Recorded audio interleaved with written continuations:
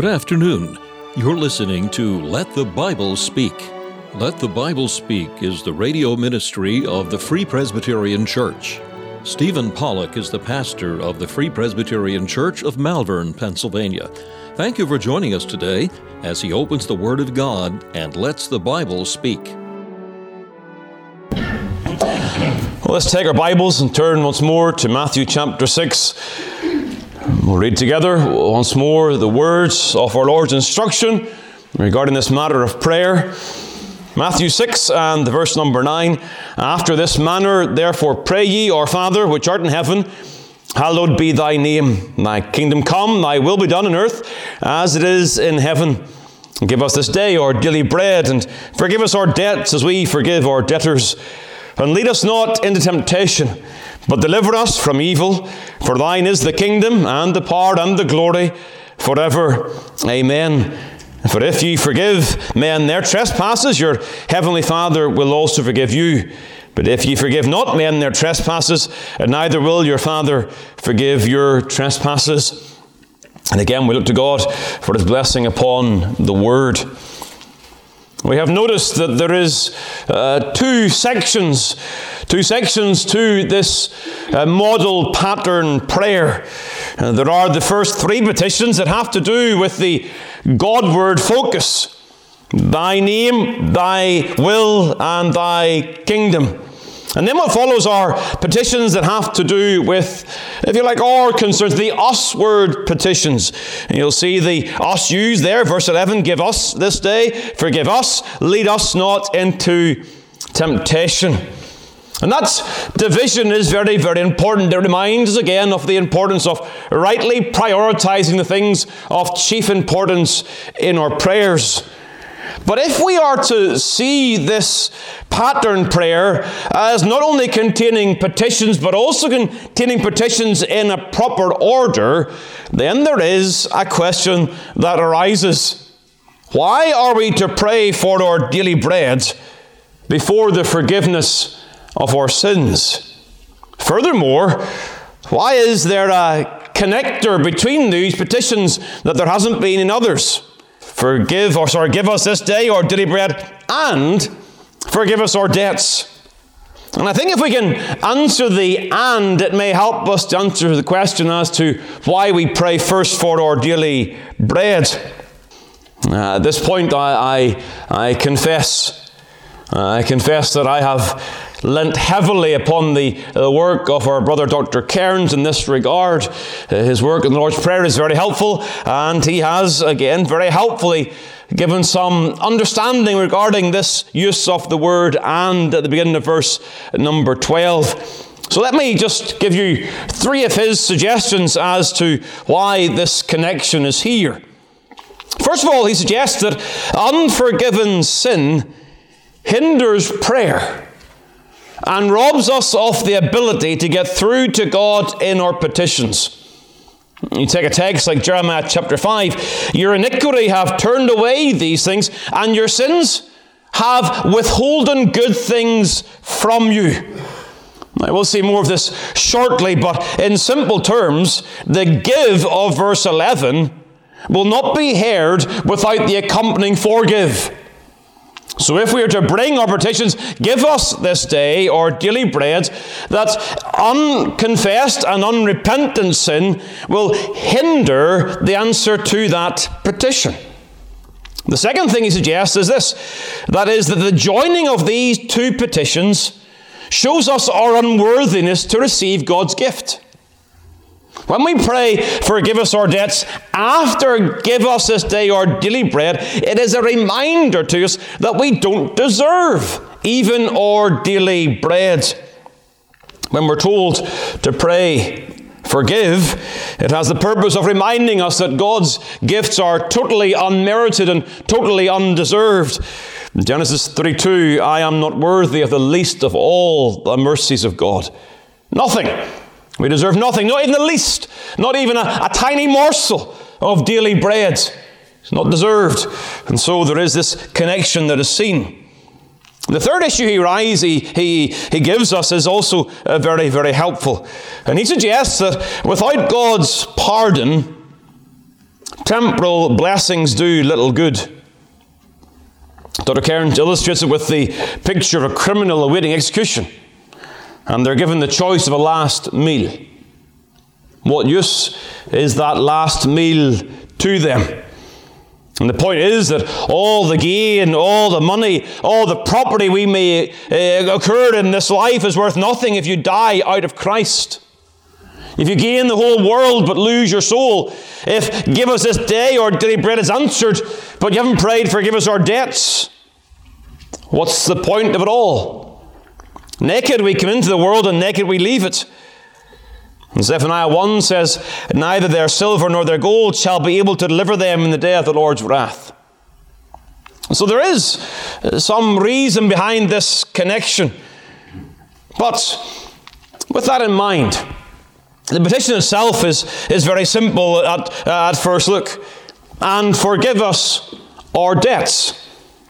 It is a prayer for forgiveness. Nothing complicated. You all understand that. And forgive us our debts. You'll find those words, forgive, forgive, forgiveness, forgiven, used around 100 times in the New Testament. And that's not including words like pardon and remission. It's a very dominant theme in the Scriptures. But here it comes in the form of a prayer. So what I want to do is I want to just divide the study into two sections tonight. I want to unpack some, if you like, underlying principles that underlie this petition. And then think about a problem. For there is a problem in the text. So to begin with, let's think about these underlying principles. First and foremost, we should encourage ourselves in this prayer by the fact that God is prepared to forgive sins. It's the most obvious thing, but we should not take it for granted. The God of heaven has revealed himself as being a God who is ready and able to forgive. We have a text like Psalm 86, for thou, Lord, art good and ready to forgive. What words, what glorious words, that the God, thrice holy, triune God, God of absolute pristine perfection, is the God who is ready to forgive. And you think of the Psalm 130, that if God was to mark our iniquities, who can stand? But the clarity and note of the psalmist, but there is forgiveness with thee. Those are glorious words. Glorious words. There is forgiveness with thee. Who is a God like unto thee, Micah 7, that pardoneth iniquity? What an encouragement to pray this prayer. You could find yourself, I trust it'll never happen, but you could find yourself on death row, looking for leniency from the president or whoever else may be able to offer you that. And you understand that if you were to go to them and ask for forgiveness and mercy, there would be no guarantee. But the Bible shows us God's self-revelation, that he is a God who is ready to forgive. Secondly, God has also provided for forgiveness. You're well aware of the truths behind this, but look at the words that are used for sin in the context. Debts, verse number 12. Trespasses, verse number 15. These are the things that summarize our sinful condition. Debts are things that are owed. It uses a metaphor for sin or lack of positive obedience, hence our disobedience. The law of God requires our positive obedience as well as avoiding transgression. And so we are lacking. We have debts that are owed. And we have trespass that we have committed.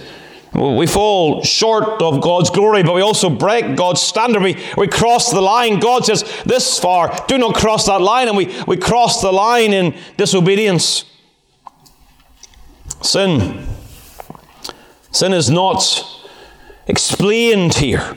It's no attempt is there made to prove the presence of sin. It is simply assumed.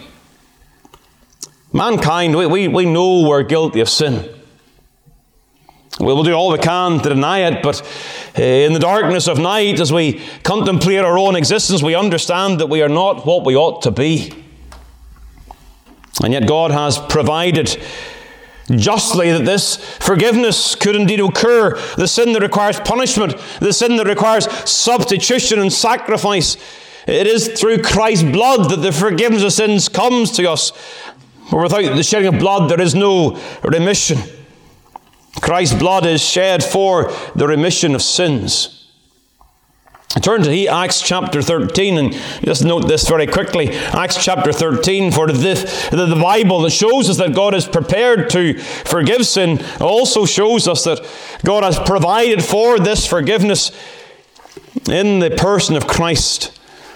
In the sermon of Acts chapter 13, it comes to its conclusion in verse number 38. Be it known unto you, therefore, men and brethren, that through this man, that is through Christ, who died and rose again, through Christ is preached unto you the forgiveness of sins. So whilst we see in the character of God our readiness to forgive, his forgiveness is not unjust. And so he forgives sin justly by his own Son paying the penalty for sin, shedding his blood and rising again the third day. It is through this man that forgiveness of sin, and only through this man, that forgiveness of sin can be enjoyed. So God is prepared to forgive sin. God has provided for forgiveness. In the third place, God has promised to forgive the repentant. Turn back to Acts chapter 3.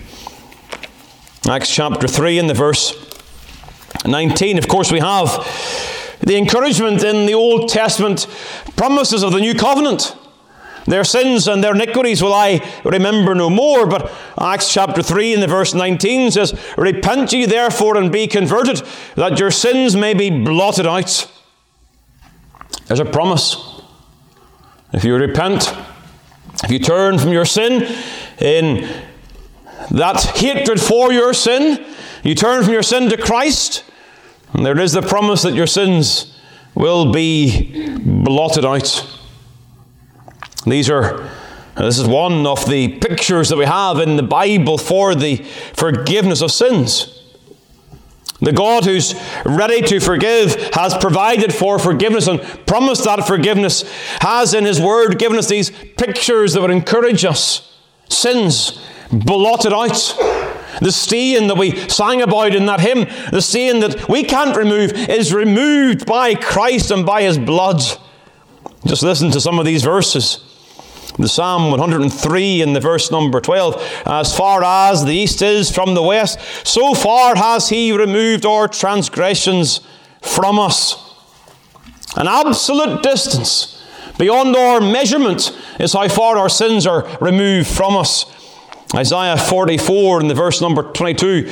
I have blotted out as a thick cloud thy transgressions, and as a cloud thy sins. You see the clouds in the sky. And as the sun rises, you see the sun burning away the clouds, and they are blotted away from the sky. No trace of them anymore. And so it is for our sins, that they are entirely removed. Absolute forgiveness. And you think of the words of Micah chapter 7. God will subdue your iniquities, and thou wilt cast all their sins into the depth of the sea. Not into the shallow sea whereby they recur, but into the very depths whereby they're gone, and they're gone forevermore. These are the promises of God given to us in these pictures. And so when you understand these underlying principles, what an encouragement there is to pray, forgive us our debts. For in the Bible we see all the encouragement we need to pray these prayers. Wonderful truths, but they do lead to a problem. This petition is given, I believe, as a directive for believers to pray. And that's where the challenge comes. Those who have been forgiven are those who are to pray for forgiveness. I think from the portion in Luke and also here, we see that the whole context of the Sermon on the Mount is not teaching people how to get into the kingdom. but showing what a kingdom citizen looks like and lives like.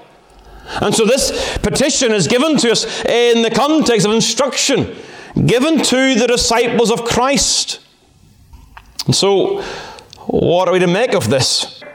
When you think about the absoluteness of forgiveness, and furthermore, forgiveness is one half of the blessing of justification.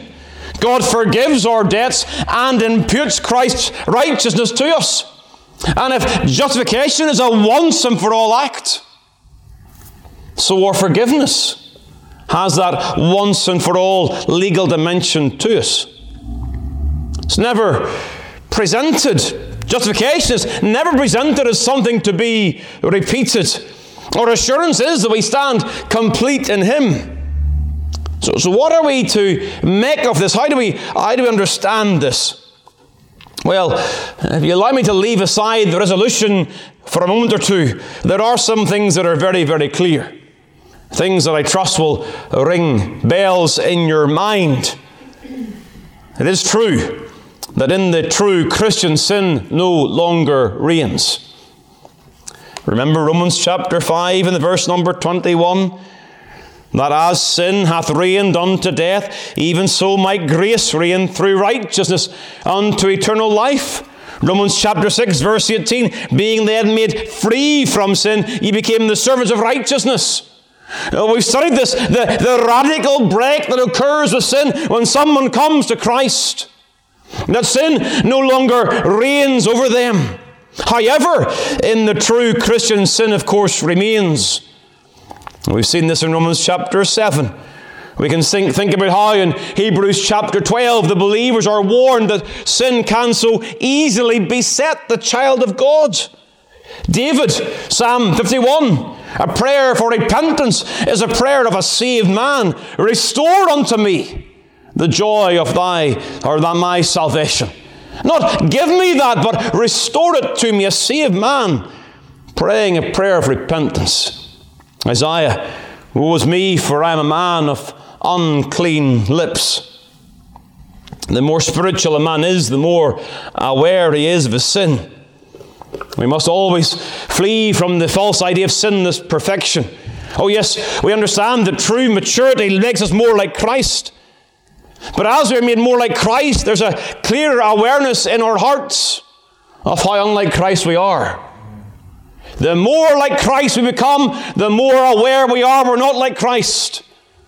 And so in the true Christian, there's a break from sin. There's a radical break from sin. It does not reign, but it does still remain. Isaiah, John, others in the immediate presence of God, they melt in their hearts and they confess their sins.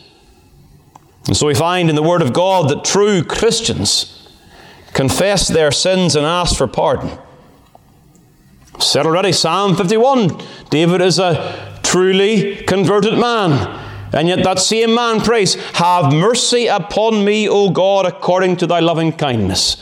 According unto the multitude of thy tender mercies, blot out my transgressions. But especially, 1 John chapter 1, turn there please. 1 John chapter 1.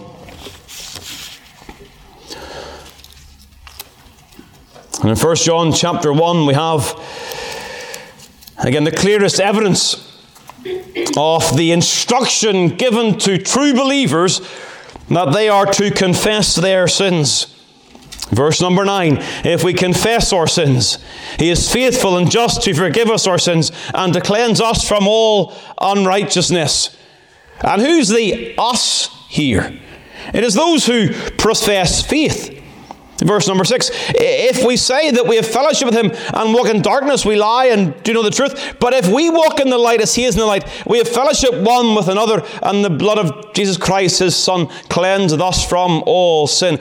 If we say that we have no sin, we deceive ourselves, and the truth is not in us. You can't understand this any other way. By understanding that those who truly walk in the light are also those who truly must say that we have sinned. They can't say no sin. They must confess that they have sin. And thus, they are told to confess their sins. We are told to confess our sins with the encouragement that as the children of God, the God of faithfulness and justice will indeed forgive us our sins. Christ has died. God is ready to forgive, so that those who come to God through Christ have the assurance that He will be faithful and just to forgive their sins. So, sin cannot mar the believer's justification. That is a once and for all act. It cannot mar the believer's justification. But that does not mean that sin is not an issue for the believer. And we assert with all our hearts the finality of our justification. You can't be more justified. But at the same time, we understand the importance of dealing with sin in the heart of a true child of God. And so sin, we should see, has the impact of hindering our fellowship with God. Verse number 6 shows that we should not walk in darkness and presume we have fellowship with God. There is the importance of, again, keeping short accounts with God and dealing with our sin so that our fellowship with God is not hindered. It is sin, of course, that grieves the Holy Spirit.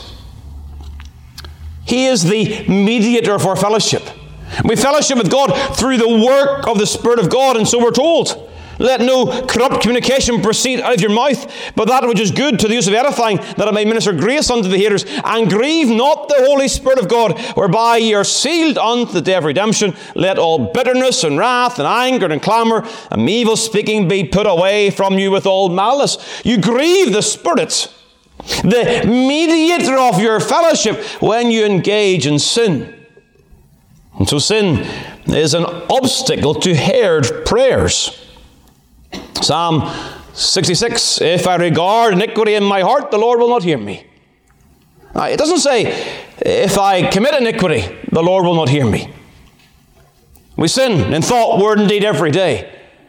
But the regarding of it is taking that iniquity and treasuring it as something that is dearly loved.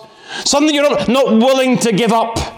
It's like holding a newborn child and treasuring that newborn child and not being willing to give it up. And so it is for sin sometimes. We treasure that sin. And if we regard iniquity in our hearts, the Lord will not hear me. Sometimes we have the sense of heaven as brass, because the truth is we are treasuring sin in our hearts. There is one very clear example of this in the New Testament Scriptures. It's 1 Peter chapter 3. In 1 Peter chapter 3, there is the instruction given to the husbands regarding their wives. Likewise, ye husbands, dwell with them according to knowledge, giving honour unto the wife as unto the weaker vessel, and as being heirs together of the grace of life, that your prayers be not hindered. It's remarkable that the home life could have an impact upon our access to God, and that our prayer life will be hindered if we do not rightly attend to the proper roles within a God-honouring home.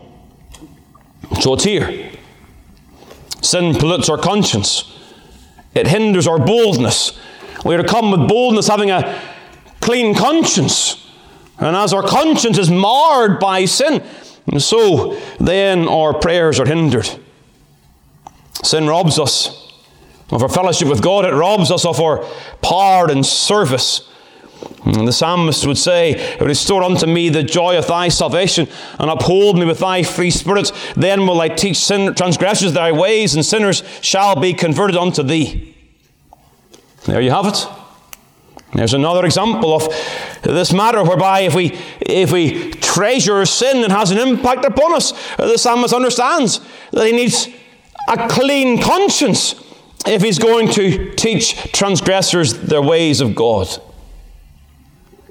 And so the advice from this petition is very, very clear. Forgive us our debts.